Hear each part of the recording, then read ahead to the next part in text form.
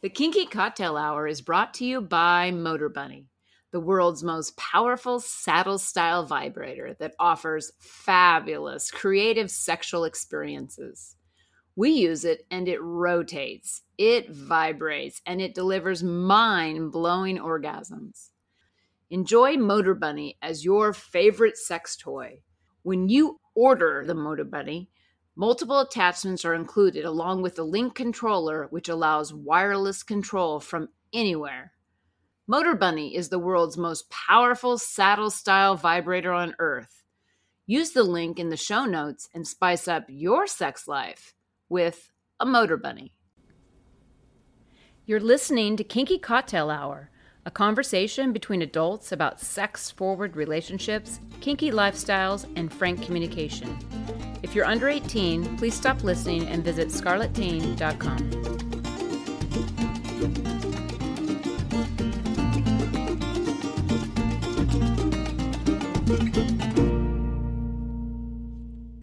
I'm Lady Petra, and my pronouns are she, hers, and we. I'm Safa Master, and my pronouns are him, his, and we. And this is Kinky Cocktail Hour. Cheers! Okay, what are we drinking today? We're having a Southern Comfort Manhattan. Wow.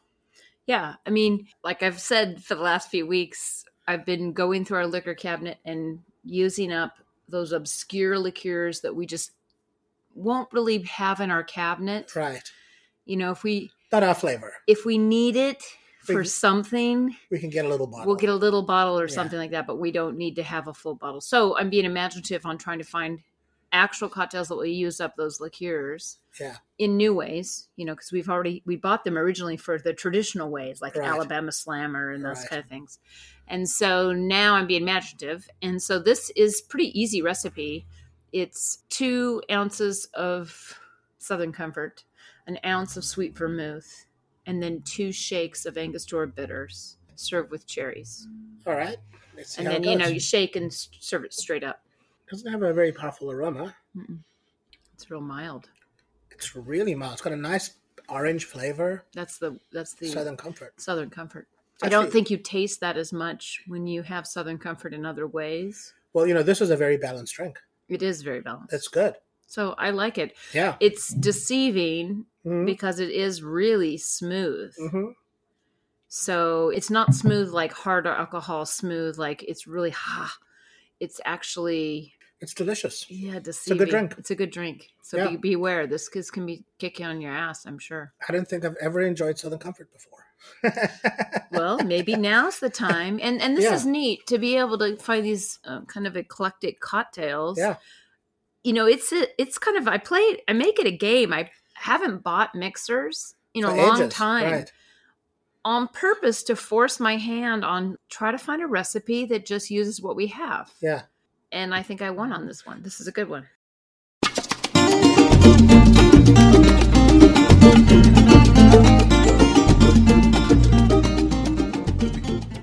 Today's conversation is brought to you by WeMinder, a behavior chart app for kinky couples like us. Learn more at WeMinder.app. Today we have Miss Kim Rubb from London. Yay! You know what's interesting is it seems like there's a lot more acceptance of prodoms in London. We get way more conversations with prodoms in London than we do here. Yeah, I don't know why that is. It's interesting. But Ms. Kim Rubb, you've got a ton of experience. So welcome to the conversation. We're delighted that you're here. Oh, thank you for having me. Pleasure. And we always begin our conversation by inviting you to share your journey in sexuality. So how did you discover yourself as a sexual creature, and how did that evolve for you over time? I think discovering myself as the sexual creature I know to be myself now didn't happen until I was 28, when I discovered the fetish scene. So prior to that, it was kind of just a very normal sexual existence. But when I found the fetish scene, everything changed. It was an awakening, shall we say. And that was a long time ago, a very long time ago. Well, I'm curious about how you discovered yourself both as a sexual creature to begin with, and then how that evolved through the fetish scene into what you're up to now. Well, I went to my very first fetish club in 1988, and I had previously met a dominatrix transvestite in San Francisco whilst I was there visiting a friend. And we followed the the transvestites into a bar and ended up talking to them. And my friend who lived in San Francisco remained friends with the dominatrix transvestite. And when she was coming over to London, my friend rang me on the landline. Yes, it was that long ago, and said, Kay's coming over. Can I give her your number? And Kay came over and called me and took me to a fetish club. So that was quite an experience for times when there was no internet. So you back then, you either knew about fetish, BDSM, bondage, all of that things, or you didn't. And I had no clue. I'd not heard of it. So it was interesting because I was on a complete voyage of discovery and I was terrified. Yeah, my first night at a fetish club was a scary prospect. But after I'd been there about an hour, I thoroughly enjoyed it and decided that I wanted to come back. And so were you pulled into the world of fetish on the dom side or on the sub side, or were you more interested as a switch, or how did it occur to you? Well, neither. So when I first found the fetish scene, it was very much about being a fetishist. So I enjoyed the clothing, the rubber, the leather, the PVC, the high heels, the thigh boots, the corsets, the stockings. It was all of that kind of visual thing that attracted me and aroused my attention. So I was a fetishist. And of course, a fetish is an habitual erotic response to an inanimate object. So that was my first sexual encounter, was just the fact that I was just loved the look of it. And so how did that evolve into you becoming involved on the DS side of things? Okay, so it's a very long history, and I'm in my 34th year since that very first night in a fetish club. So nearly 3.5 decades. It's been quite a journey. So I was involved in clubbing, going to clubs, enjoying myself, having sexual encounters. And then 6 years in, I decided to start my own fetish club. So my first fetish club ran for 2 years and it was called the Rubber Nipple Club. And it was every month. And then straight after I stopped doing that one, I started another fetish club, and that ran for 20 years, every single month, 22 years, 264 consecutive monthly events without missing a single month. So it's been a voyage of discovery. And I think right back at the beginning, it was very much fetishist for me. But over the years, you do become involved in all of the different various aspects of it. So, you know, I'd get a boyfriend and we'd play kinky games, or I'd have a life partner and we would enjoy much more group parties, maybe not swinging, but more kind of playing with other people. So it's been a gradual thing. And I certainly wasn't a big player, a BDSM player years ago. It's something that probably was in the third decade of my journey. So maybe much more interested in it, say about 12, 14 years ago. So the previous 20 years, it's very weird to be saying that. Doesn't seem that long since I went to my first fetish club, but you always remember your first very vividly. But yeah, so it's been in the last really 10, 12, 14 years that the BDSM side has become a lot bigger. And I think definitely when I started a mistress workshop 10 years ago. Oh, that's really great. You know, you're the first person we've talked to who has started a fetish club.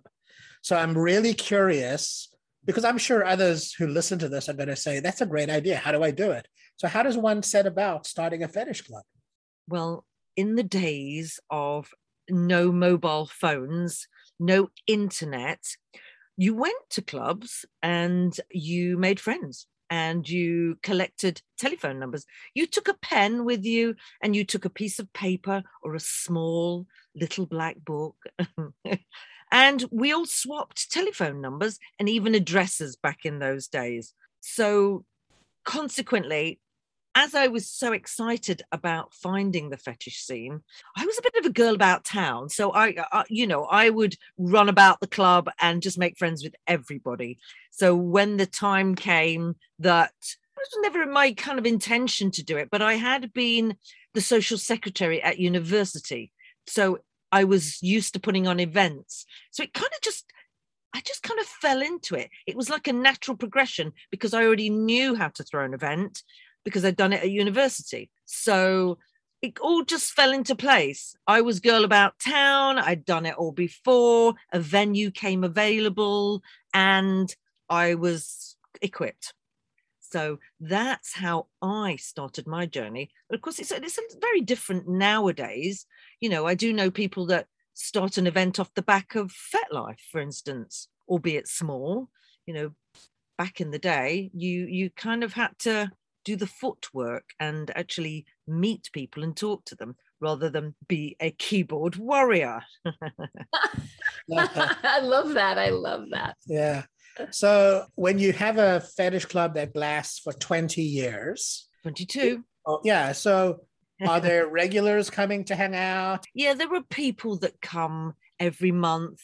There are people that come infrequently. There are people that come for the first 2 years and you never see them again. There are people that come on year 10, 11 and 12. I mean, you know, in and out. I mean, the amount of people that I've met through running a fetish club has just been incredible. And of course, back in the day, because fetish was underground, you had two names. So you didn't tell people that you went to fetish clubs because it wasn't known about, and it was the dark underworld. So if you went, you know, under cloak and dagger to a fetish club event, you kind of didn't tell anybody. And you'd go there and you wouldn't divulge your real name. So everybody had more than one name. So it was a minefield of navigating, what's your name?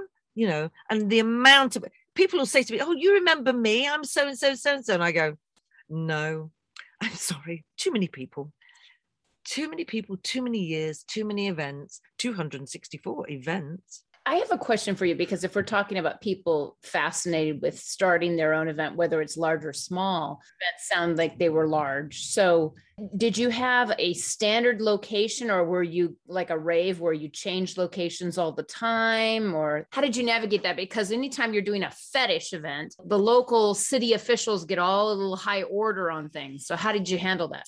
Okay, so in terms of London, so long as you weren't in the borough of Westminster, which was where all the Houses of Parliament and rich people live, they didn't really mind. It's not illegal to have a fetish event. So not in this country anyway. It's illegal to run a disorderly house, which is a brothel. So if you are providing a fetish club that has sex in it as well, which of course fetish kind of really isn't, although the waters have got muddied in recent years, then there was nothing that I was doing that was illegal. So so long as it wasn't in Westminster, where they didn't want any, you know, tourists to happen upon a club and be disgruntled by it, they didn't really mind. And of course, Westminster is only the middle, right in the middle. You know, it's a borough. It's not the whole of London. So there was plenty of places to rent. Right at the beginning, there wasn't so many places to rent for your night. And then as times moved on, there was more places. And then as the industry started to change, because London was changing and there was much more new buildings, then people who had a quirky little venue that they would rent to you then sold it on and made millions by letting a developer take over it. So that's how London's clubbing landscape has changed. And I actually wrote a blog about all the disappearing venues, which I can send a link for you if you like. But it's just incredible how there used to be a few, then there was a lot, and then there was like none at all. Just been a contributing factor to why I've stopped, that and the fact that I'm really old. So I can't remember what the question was. No, you answered it. The other thing, because it being in a different country, and I don't know what the rules are in depending on the state you're in America, when you go to these types of parties or events, some are allowed alcohol, some are not. Where did you guys fall? Oh, it's just like going to a nightclub, except everybody's wearing kinky gear. None of us are doing anything wrong. None of us are doing, we're just wearing kinky clothes and maybe slapping a few asses. So that's where it stands in England. The only thing that the UK authorities do not want is you pay money to go into somewhere and you're having sex. That's a brothel. Exactly. And that's how I feel. But there are many places in the States where just being fetishized and walking around, whether there's alcohol or not, they get high order. I think in this country, it's putting a penis in a vagina that makes it sex. Sorry to be so crude. It's all good. That's what a disorderly house is, and that's what a brothel is, where you're paying to go into somewhere and fuck. Yeah, no, I get it. So as you're saying, I'm realizing that you've got this interesting perspective because you've been in the fetish scene for as long as you have. Yeah. You've seen it change quite dramatically. So why don't Absolutely. you talk about that? So the biggest change, I think, has been the internet and how accessible information is and how readily you don't need to fucking go anywhere. You don't need to go anywhere. You know, you can get your kicks sitting in front of your computer. Whereas back in the day, there was no computers, there was no internet, there was a landline with a wire that was stuck in the wall, and you had to go out. I was talking to Podophilia earlier on today, and I said to him, I said, okay, imagine you wanted to look at some imagery of kinkiness, fetishism, BDSM, but there's no internet and there's no mobile phones. How would you go about it? Where would you find these images? And it's a difficult thing to answer when you've only ever been around that medium that allows you to see everything, literally everything. One of the things that I love about London is its proximity to Europe. How has the London kink scene been influenced by what's been going on in Paris, Berlin, wherever? We have the biggest fetish scene in the world, so maybe the question is for them rather than us.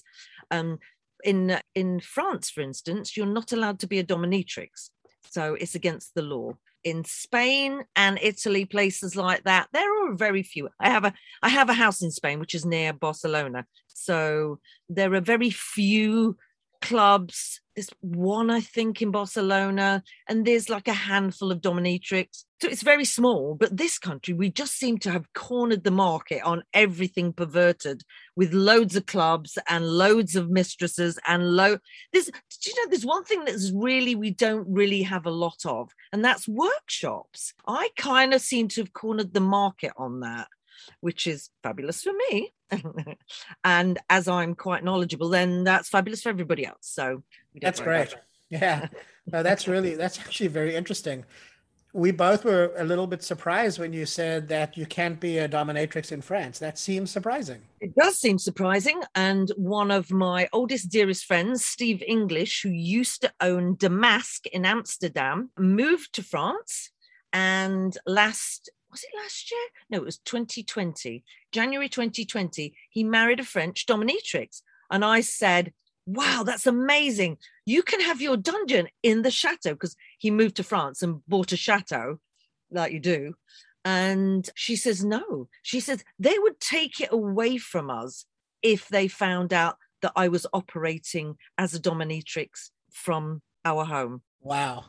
I know. I was going, yeah, but you could just not tell anybody. She went, no, we can't do it. Yeah, but you could just keep it all underground. And she was like, no, we can't take that chance. So no, I do know because I've been told. Wow. The other question that I'm curious about from your perspective, I grew up in South Africa where there was corporal punishment in schools. And as a result, I have a caning fetish. So I'm curious, like the English have a big caning fetish, but what else sort of shows up for the English as their big sort of score fetish? Well, again, corporal punishment. I think we invented it, actually. I think we took it to South Africa.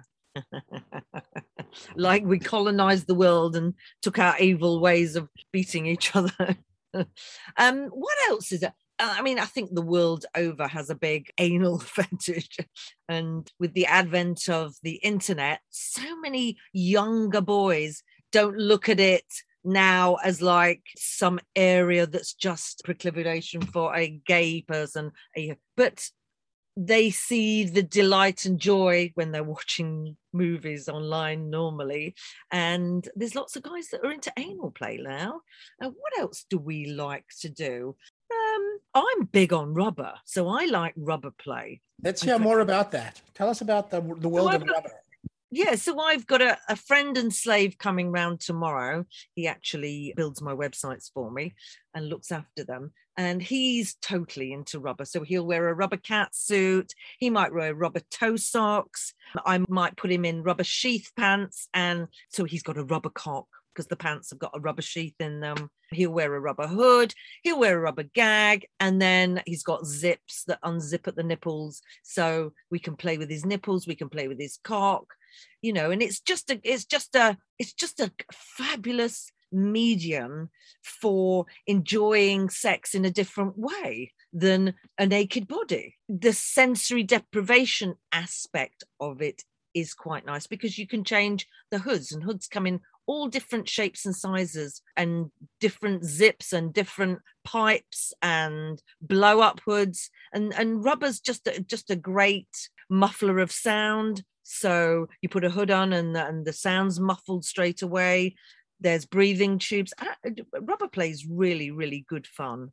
And of course you can do, and I've got inflatable body bags. So I blow air into the body bags, and I've got a bag that looks like a sarcophagus. So you blow it up and it looks like a sarcophagus with a hole for the face and a hole for the genitals. I love that laugh. I love it though, because also the way rubber is on the skin and how it heats the skin up, as well as then as you drag your like fingernails across the rubber, it's a total different sensation.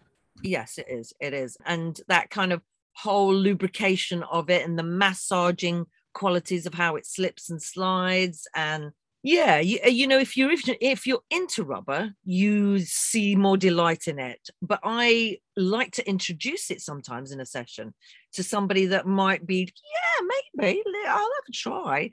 And it's probably sometimes not what they think.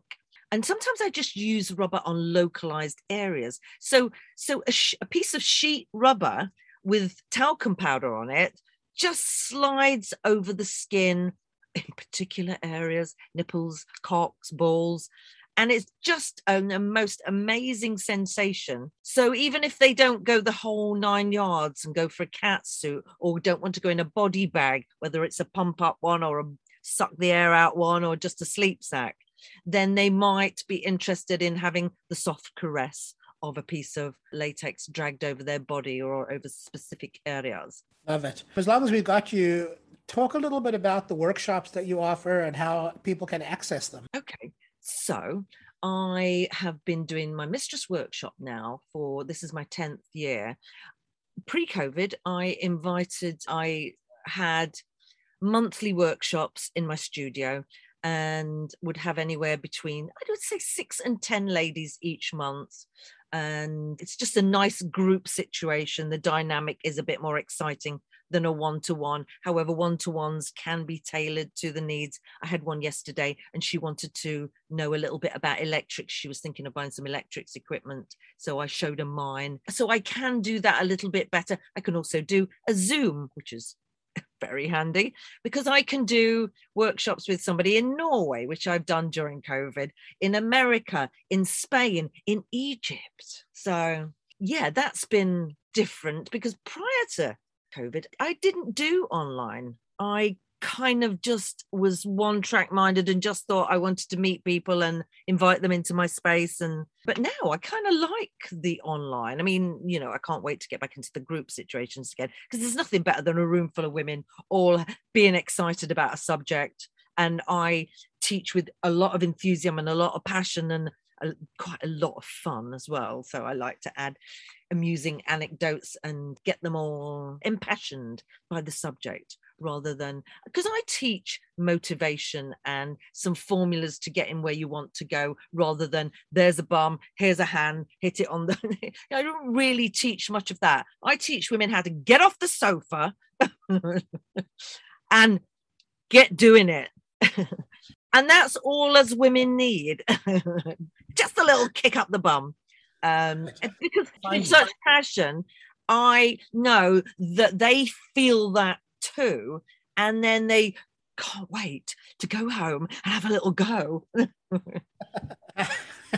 How do people find your mistress workshops? My website's called mistressworkshop.com. So that's what it says on the tin.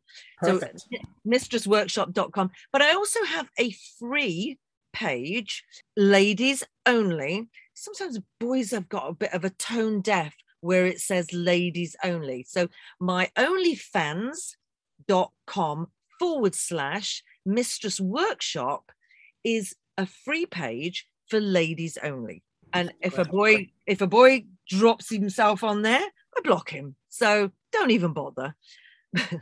It's for ladies.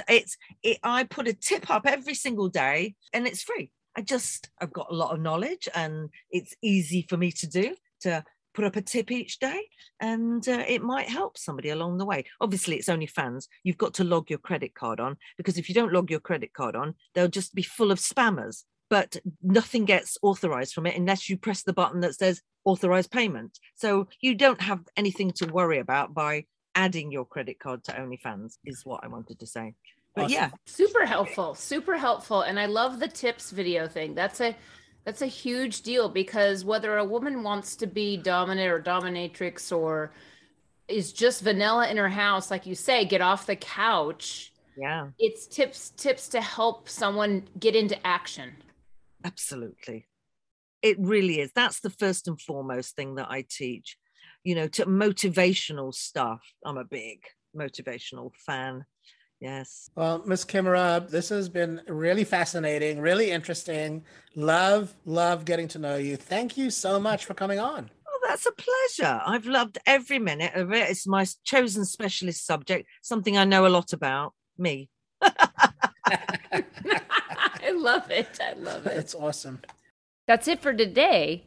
If you're interested in kinky relationship coaching, online domination, or if you'd like to sponsor the pod to keep it going, please visit our Patreon website at Lady Petra Playground. You can reach me via email at ladypetraplayground@gmail.com. Our music is composed and performed by Roger Ferguson, who can be found at rogerfergusonmusic.com. Till next time, cheers!